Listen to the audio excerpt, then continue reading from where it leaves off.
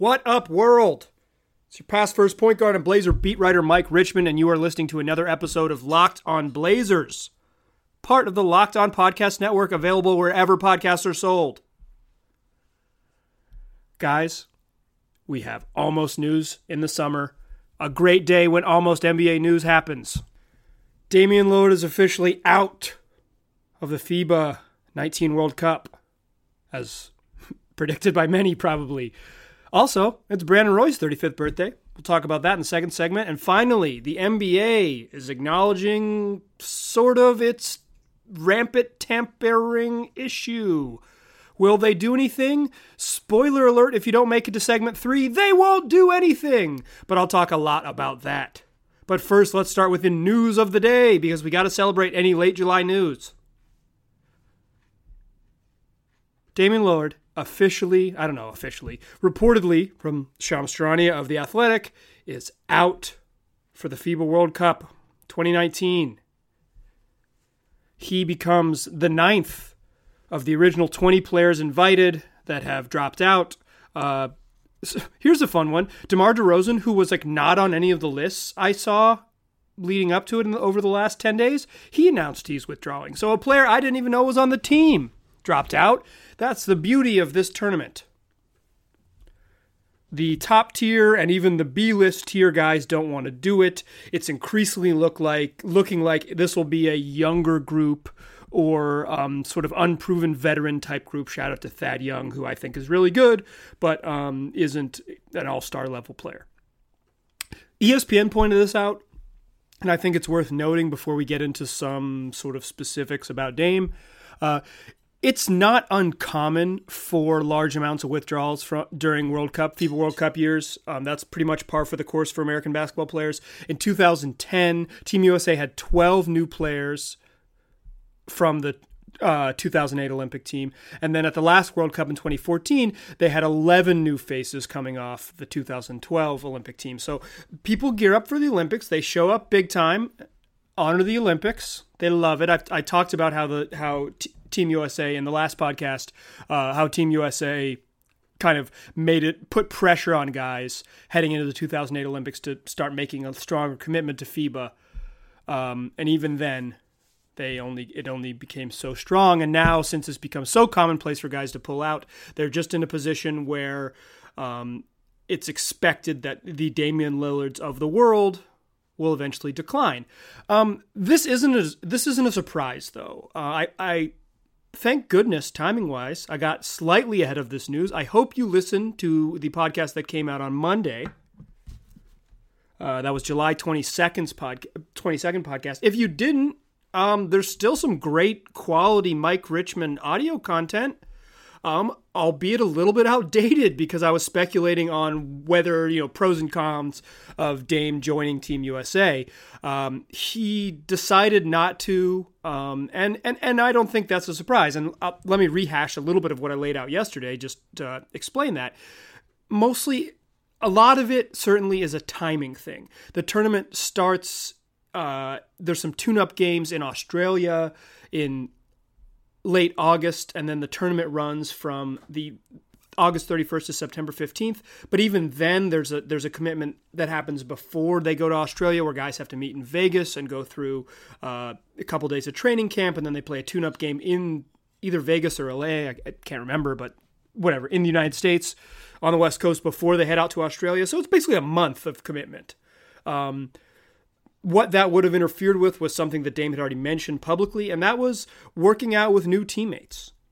He said he really wanted to get guys in the gym in September and work out before training camp starts, get to know each other, not just know each other's games, which I think is really valuable, but know each other personally. He said specifically he wants to spend time with guys and know their nicknames and things like that. So you just are familiar with them when things get going in October, because once the NBA season starts, it just drags on endlessly for 9 months. Endlessly. I know that's a really corny beat writer to complain about how long the NBA season is. I love the NBA season. I love that it's 8 months of the year. I miss it when it's not around, guys. That's why I'm recording this podcast for you on a July evening. But in addition to just the timing, the September 15th timing, the NBA preseason starts like the first week of October. I think the Blazers play their first preseason game October 7th. So that wouldn't give Dame a ton of time. That's basically 3 weeks when he gets back, when he would get back from FIBA to get going with everybody and get familiar and do the damn thing. So the timing thing is certainly a major issue for this tournament, for American NBA players, no doubt about it. And also it's a limited risk versus reward. I mean, the payoff is that you get some prestige of winning a gold medal for Team USA, and the risk is all the obvious injury stuff, and also just wearing your body out, putting more miles on the odometer. In the end, Dame chose, focusing on the NBA season and resting his body maybe a little bit more than playing in international competition would demand of him. And I think it is not a surprise and also his right. I know someone tweeted at me, I forget your name off the top of my head, but an Australian listener who really wanted to go see Dame when he was in those tune-up games prior to the FIBA World Cup starting. Sorry, dude. Sorry for your kids that you won't see him. Maybe spend an outrageous sum of money to come to Portland, Oregon. That's a terrible option. I'm sorry I mentioned it. But yeah, Dame's out. But speaking of Portland legends, today, as I'm recording this, you probably aren't going to listen to this until the day after it, but July 23rd, it's Brandon Roy's 35th birthday. So in the second segment, I will get a little bit nostalgic about one of my favorite Blazers of all time, Brandon Roy. But before I do that, I want to remind you guys, as I often do, that when you're driving to work or from work or just around town, all you have to do is tell your smart device to play podcast Locked On Blazers, and I will be right there with you for the drive. Make it a part of your daily routine every time you hop in your car. Tell that smart speaker, play podcast Locked On Blazers. All right, so Dame's out of Team USA, and the other big news of the day isn't really news at all. It's an anniversary. The good folks at Locked On Blazers would like to extend a very happy 35th birthday to one of the Northwest's most beloved sons, Brandon Roy, celebrating his birthday today. It is memories of Brandon Roy for me, at least, and I imagine for you if you are a Blazer fan or if you're just listening because you're like my dad or something. Hi, Dad. Maybe you don't think of them as bittersweet, but whenever I think of B. Roy, it's bittersweet for me. 5 brief seasons, a 3-time All-Star, and then gone from Portland at 26, out of the league at 28.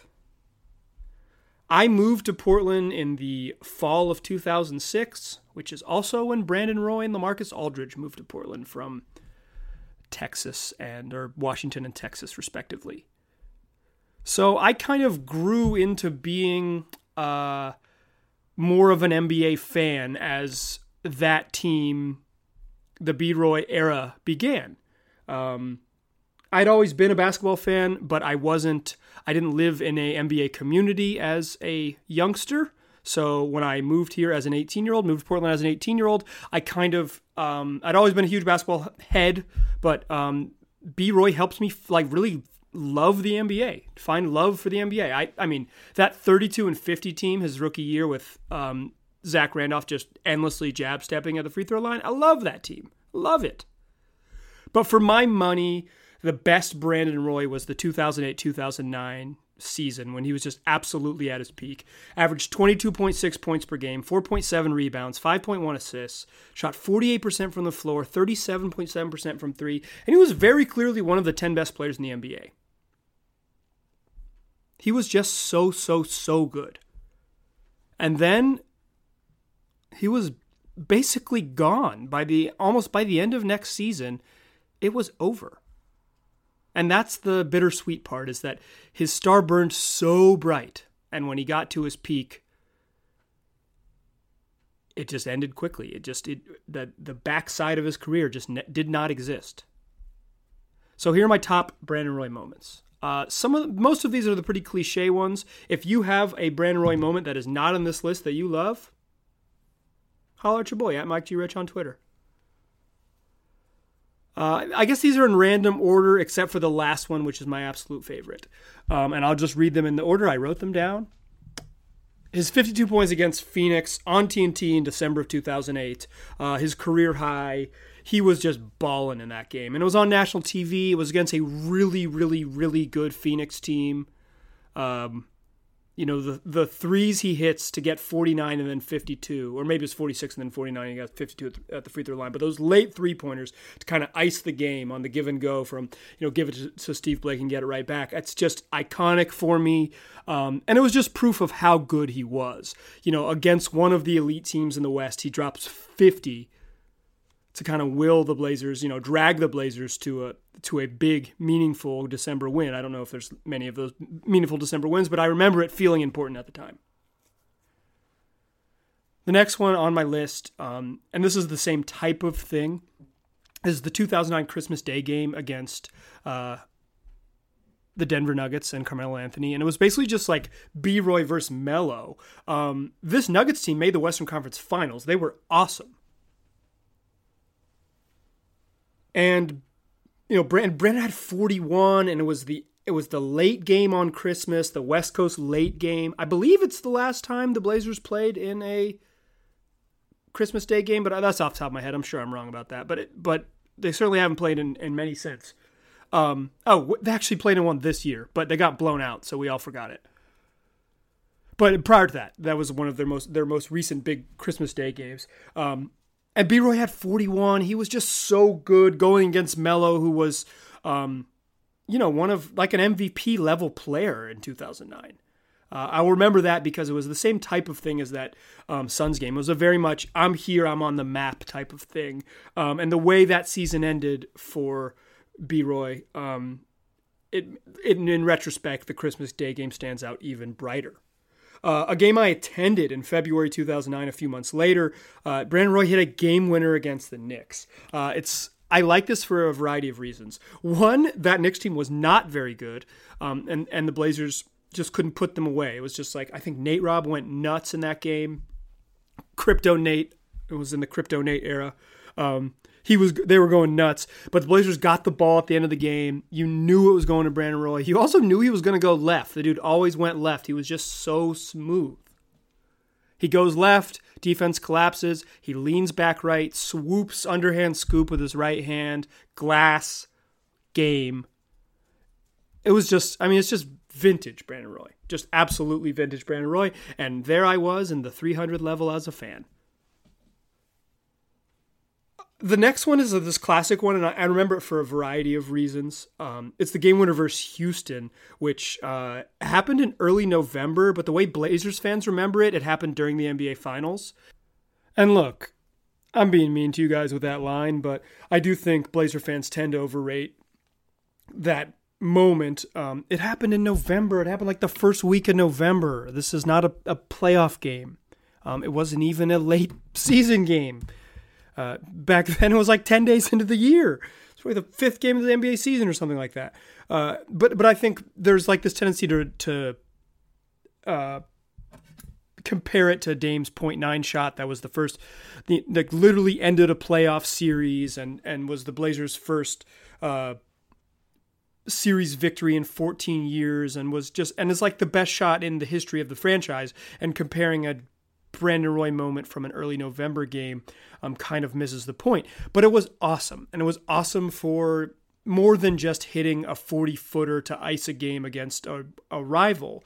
Prior to that shot, B-Roy drove hard and hit a pull-up jumper to give the Blazers what looked like a win. It looked like he'd won it already.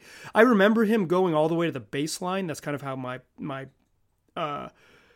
the memory in my brain is crystallized, but when I watched the replay today, he doesn't get that deep. He hits like a mid-range pull-up, which is perfect. It's vintage Brandon Roy. He was so smooth. That's what part of the reason that I really loved him as a player is that his pull-up game and his ability to get to his spots and rise up over a defender was just so fun. So he hits what looks like a game winner, and then, of course, the Blazers commit just a horrific and-one foul on Yao Ming. Dude's like an 85% free throw shooter, adds the and-one. Rockets take the lead. What an incredible and hilarious meltdown.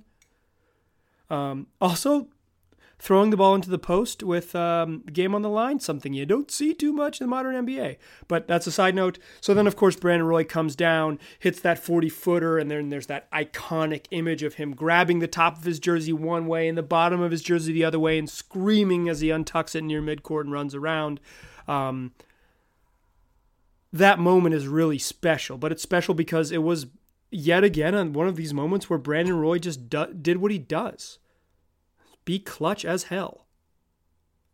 Which brings me to the last moment, and I think the other ones I listed you can take really in almost any order, and I'm okay with them as singular Brandon Roy moments, but this one is the Brandon Roy moment. And if you've been screaming at your phone or at your earbuds waiting for me to get to this one, I'm there, guys. Game 4, 2011 against the Dallas Mavericks. Brandon Roy goes 18 in the fourth quarter and brings the Blazers back from down 21 to win this game. There are so many iconic shots. The driving bank when he hits a straightaway bank. The pivot off his left foot pull-up. Another pull-up three. The and one 4-point play. I mean, he was just magnificent. But why this moment is special to me and why it stands out to me and why I appreciate it is because of the finality of the moment. You knew, or you could feel even as it happened, that this was the last Brandon had to give. He was deep into the knee trouble game by then. We knew he was dealing with bone-on-bone injuries, and playing without a meniscus, and all, and it was just a matter of time. And that moment in the spring of 2011 felt like the last thing he could give to a fan base, to a city, to a franchise, and say, "Here, thanks. Here's what I got." And he gave it all and was magnificent. It is an absolutely brilliant performance.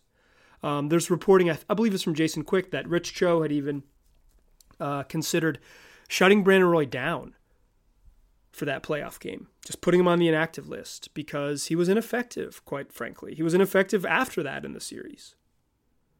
And it's hard for star players who lose some physical gifts to transition to being a guy, just a guy. And Brandon obviously struggled with that, was just losing his physical gifts. Less than 2 years before, he'd been one of the clear top 10 players in the league. It looked like someone who's going to maybe chase MVP trophies and stuff like that. And then here he is as, a bit player and a guy who's struggling just to get on the court. But that fourth quarter is magnificent. It was the image of him walking off the court with Marcus Camby's got his arm around him and he's holding up Brandon Roy's hand. And it was kind of just like I think Armand Johnson's in the back of that photo chasing him down.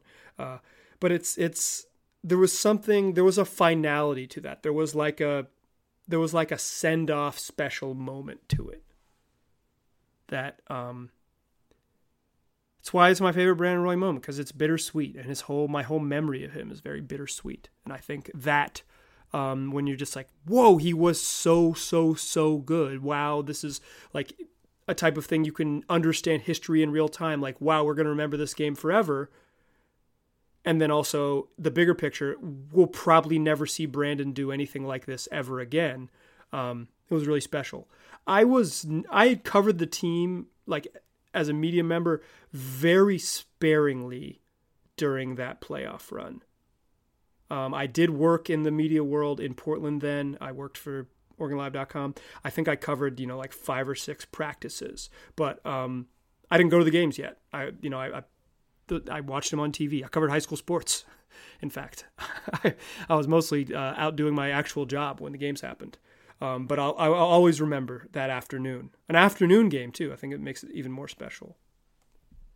My last memory, Brandon Roy, that I want to share before we move on to the next segment. It's kind of a bittersweet one, but it's one that I always remember. I was in the building for this one, too, as a fan yet again.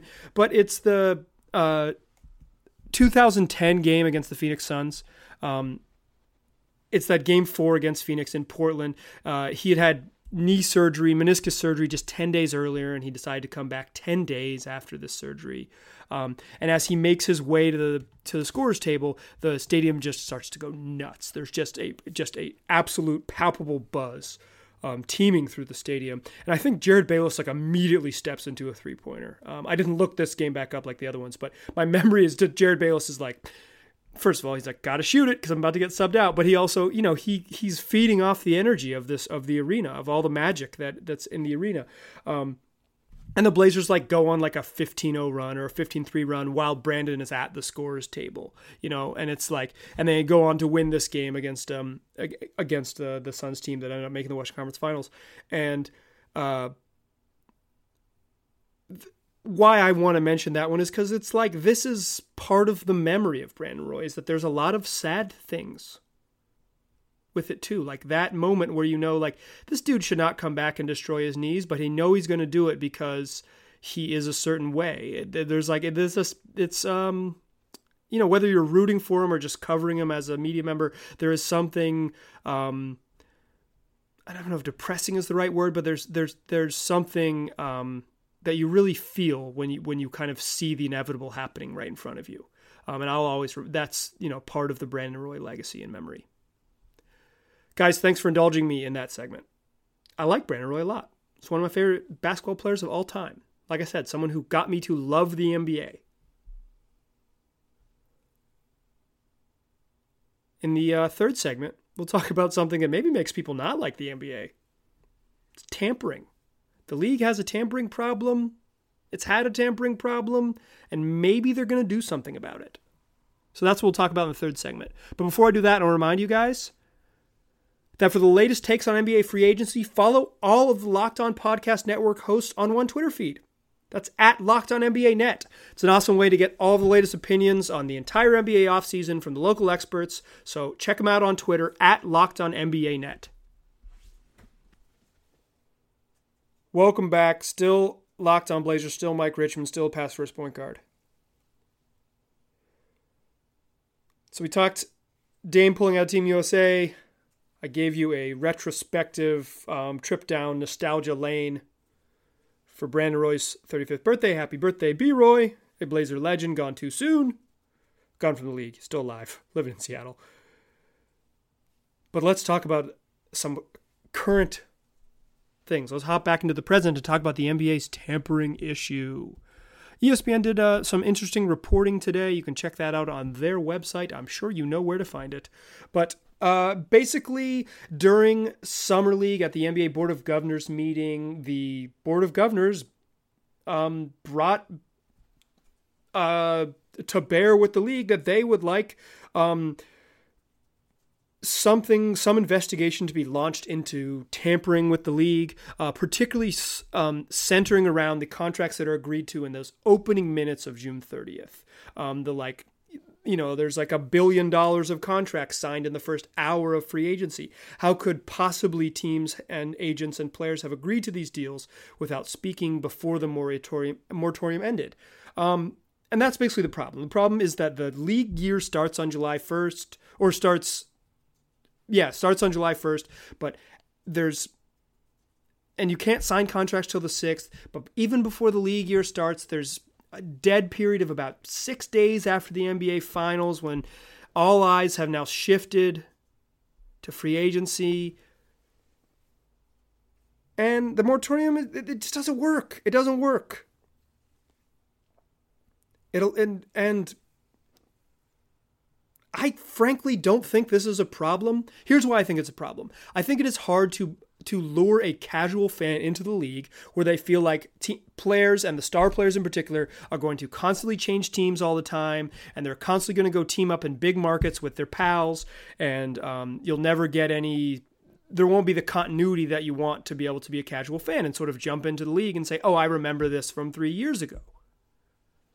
I don't actually think tampering and what tampering brings, which is this sort of constant player movement and guys scheming to team up in other places, is bad for diehard NBA fans. I actually think it's a hook for people who really love the league, because the drama and the soap opera and the constant player shifting is what keeps you involved and keeps you keeps really diehard fans hooked into the league. I actually think I think what tampering brings, scheming by agents and players, is a positive feature for for people who really love the NBA. But I can see where it's a problem where attracting casual fans. So I think the league will do something about it. They'll change the moratorium in some way. They can police agents sort of talking to each other, but then there'll be that Kentavious Caldwell-Pope signs with the Lakers, so Rich Paul can talk to the Lakers whenever he wants because he has a client on the team. It's like an easy workaround, and any agent can do that, not just people who work at Clutch Sports, the persona non grata of the NBA as it stands this offseason. I think you can police that at least to some extent. I don't think you can police players talking to each other. On Shams Charania's podcast on The Athletic, I'm not sure what that podcast is called, or I'd give it a proper plug, but you can find it if you're looking for it. Spencer Dinwiddie told him a story that in December of last season, Kyrie Irving called him and said, New York could be pretty crazy next year. I don't know what the league can do to police Kyrie Irving from A, knowing his contract situation, B, considering his future before it comes up, and C, calling a friend on the phone. I don't think you can stop the player-to-player tampering. I think you could make more specific rules that prevents it, but that just seems like something you can't stop. So what you got to change is the weird dead period between the playoffs ending and free agency starting when agents and teams are very clearly negotiating. And ESPN, they touch on this in the article. There aren't going to be punishments. No one's getting fined. No one's losing draft picks, yada, yada, yada. What's going to happen is they're going to change the rules. That's what comes of this. But some funny anecdotes before, just to wrap this up on the tampering front. One, Brian Windhorst of ESPN reported that the Celtics were like super heated, that they felt that the Philadelphia 76ers tampered with Al Horford and prevented their chances of negotiating. Celtics thought they would get a chance to offer Al Horford a 5-year contract and get their shot and pitch in free agency. And instead, Horford just closed down. He said, I'm not going to negotiate with you. I've already got a deal on the table, and signed a 4-year, $119 million deal with the Sixers. And the Celtics were apparently heated about that. These same Celtics, mind you, signed Kemba Walker to a max deal in the opening stages of free agency. So, I don't feel too bad for y'all. Seems like you can do tampering, but you hate to get tampered with. It's kind of the breaks. The other extremely funny anecdote is in a press conference, Sean Marks, the GM of the Brooklyn Nets, said that he didn't find out about Kevin Durant deciding to join the team until Kevin Durant posted on Instagram. Listen, Sean, I think you're a really good GM and you've done an admirable job building this Nets team from scratch. But you are lying like hell, dog. That is a lie. And what you did is a smart thing to avoid a tampering fine. Perhaps you're just a genius. Knew not to get fined. Knew not to have to write a big old check to the league, and said that you found out on Instagram. Hell no, I don't believe that. But respect to Sean Marks for lying the right way, understanding the tampering rules. Really, I don't see tampering as a problem in the league. I mean, I know that it's a problem, but how can you stop LeBron James from teaming up with his pals when no one can sign longer than a 4 or 5 year deal? The league has been trending this way since basically 1999 and really in early 2000s, and when the CBA got renegotiated and they made the longest contract lengths 4 and 5 years. This is just the league wrought this. The players are on short-term deals. The owners don't want long-term deals because they can't help themselves but to hand out big, long, bad contracts. And so here's what you have. You have players with a ton more agency and more flexibility to quickly get out of contracts. And a bunch of dudes with cell phones, and they can quickly chat with each other whenever they want. I don't think tampering is a problem. I do think the league can maybe make it less of an obvious issue. They're not going to fix it, but they can maybe negate some of the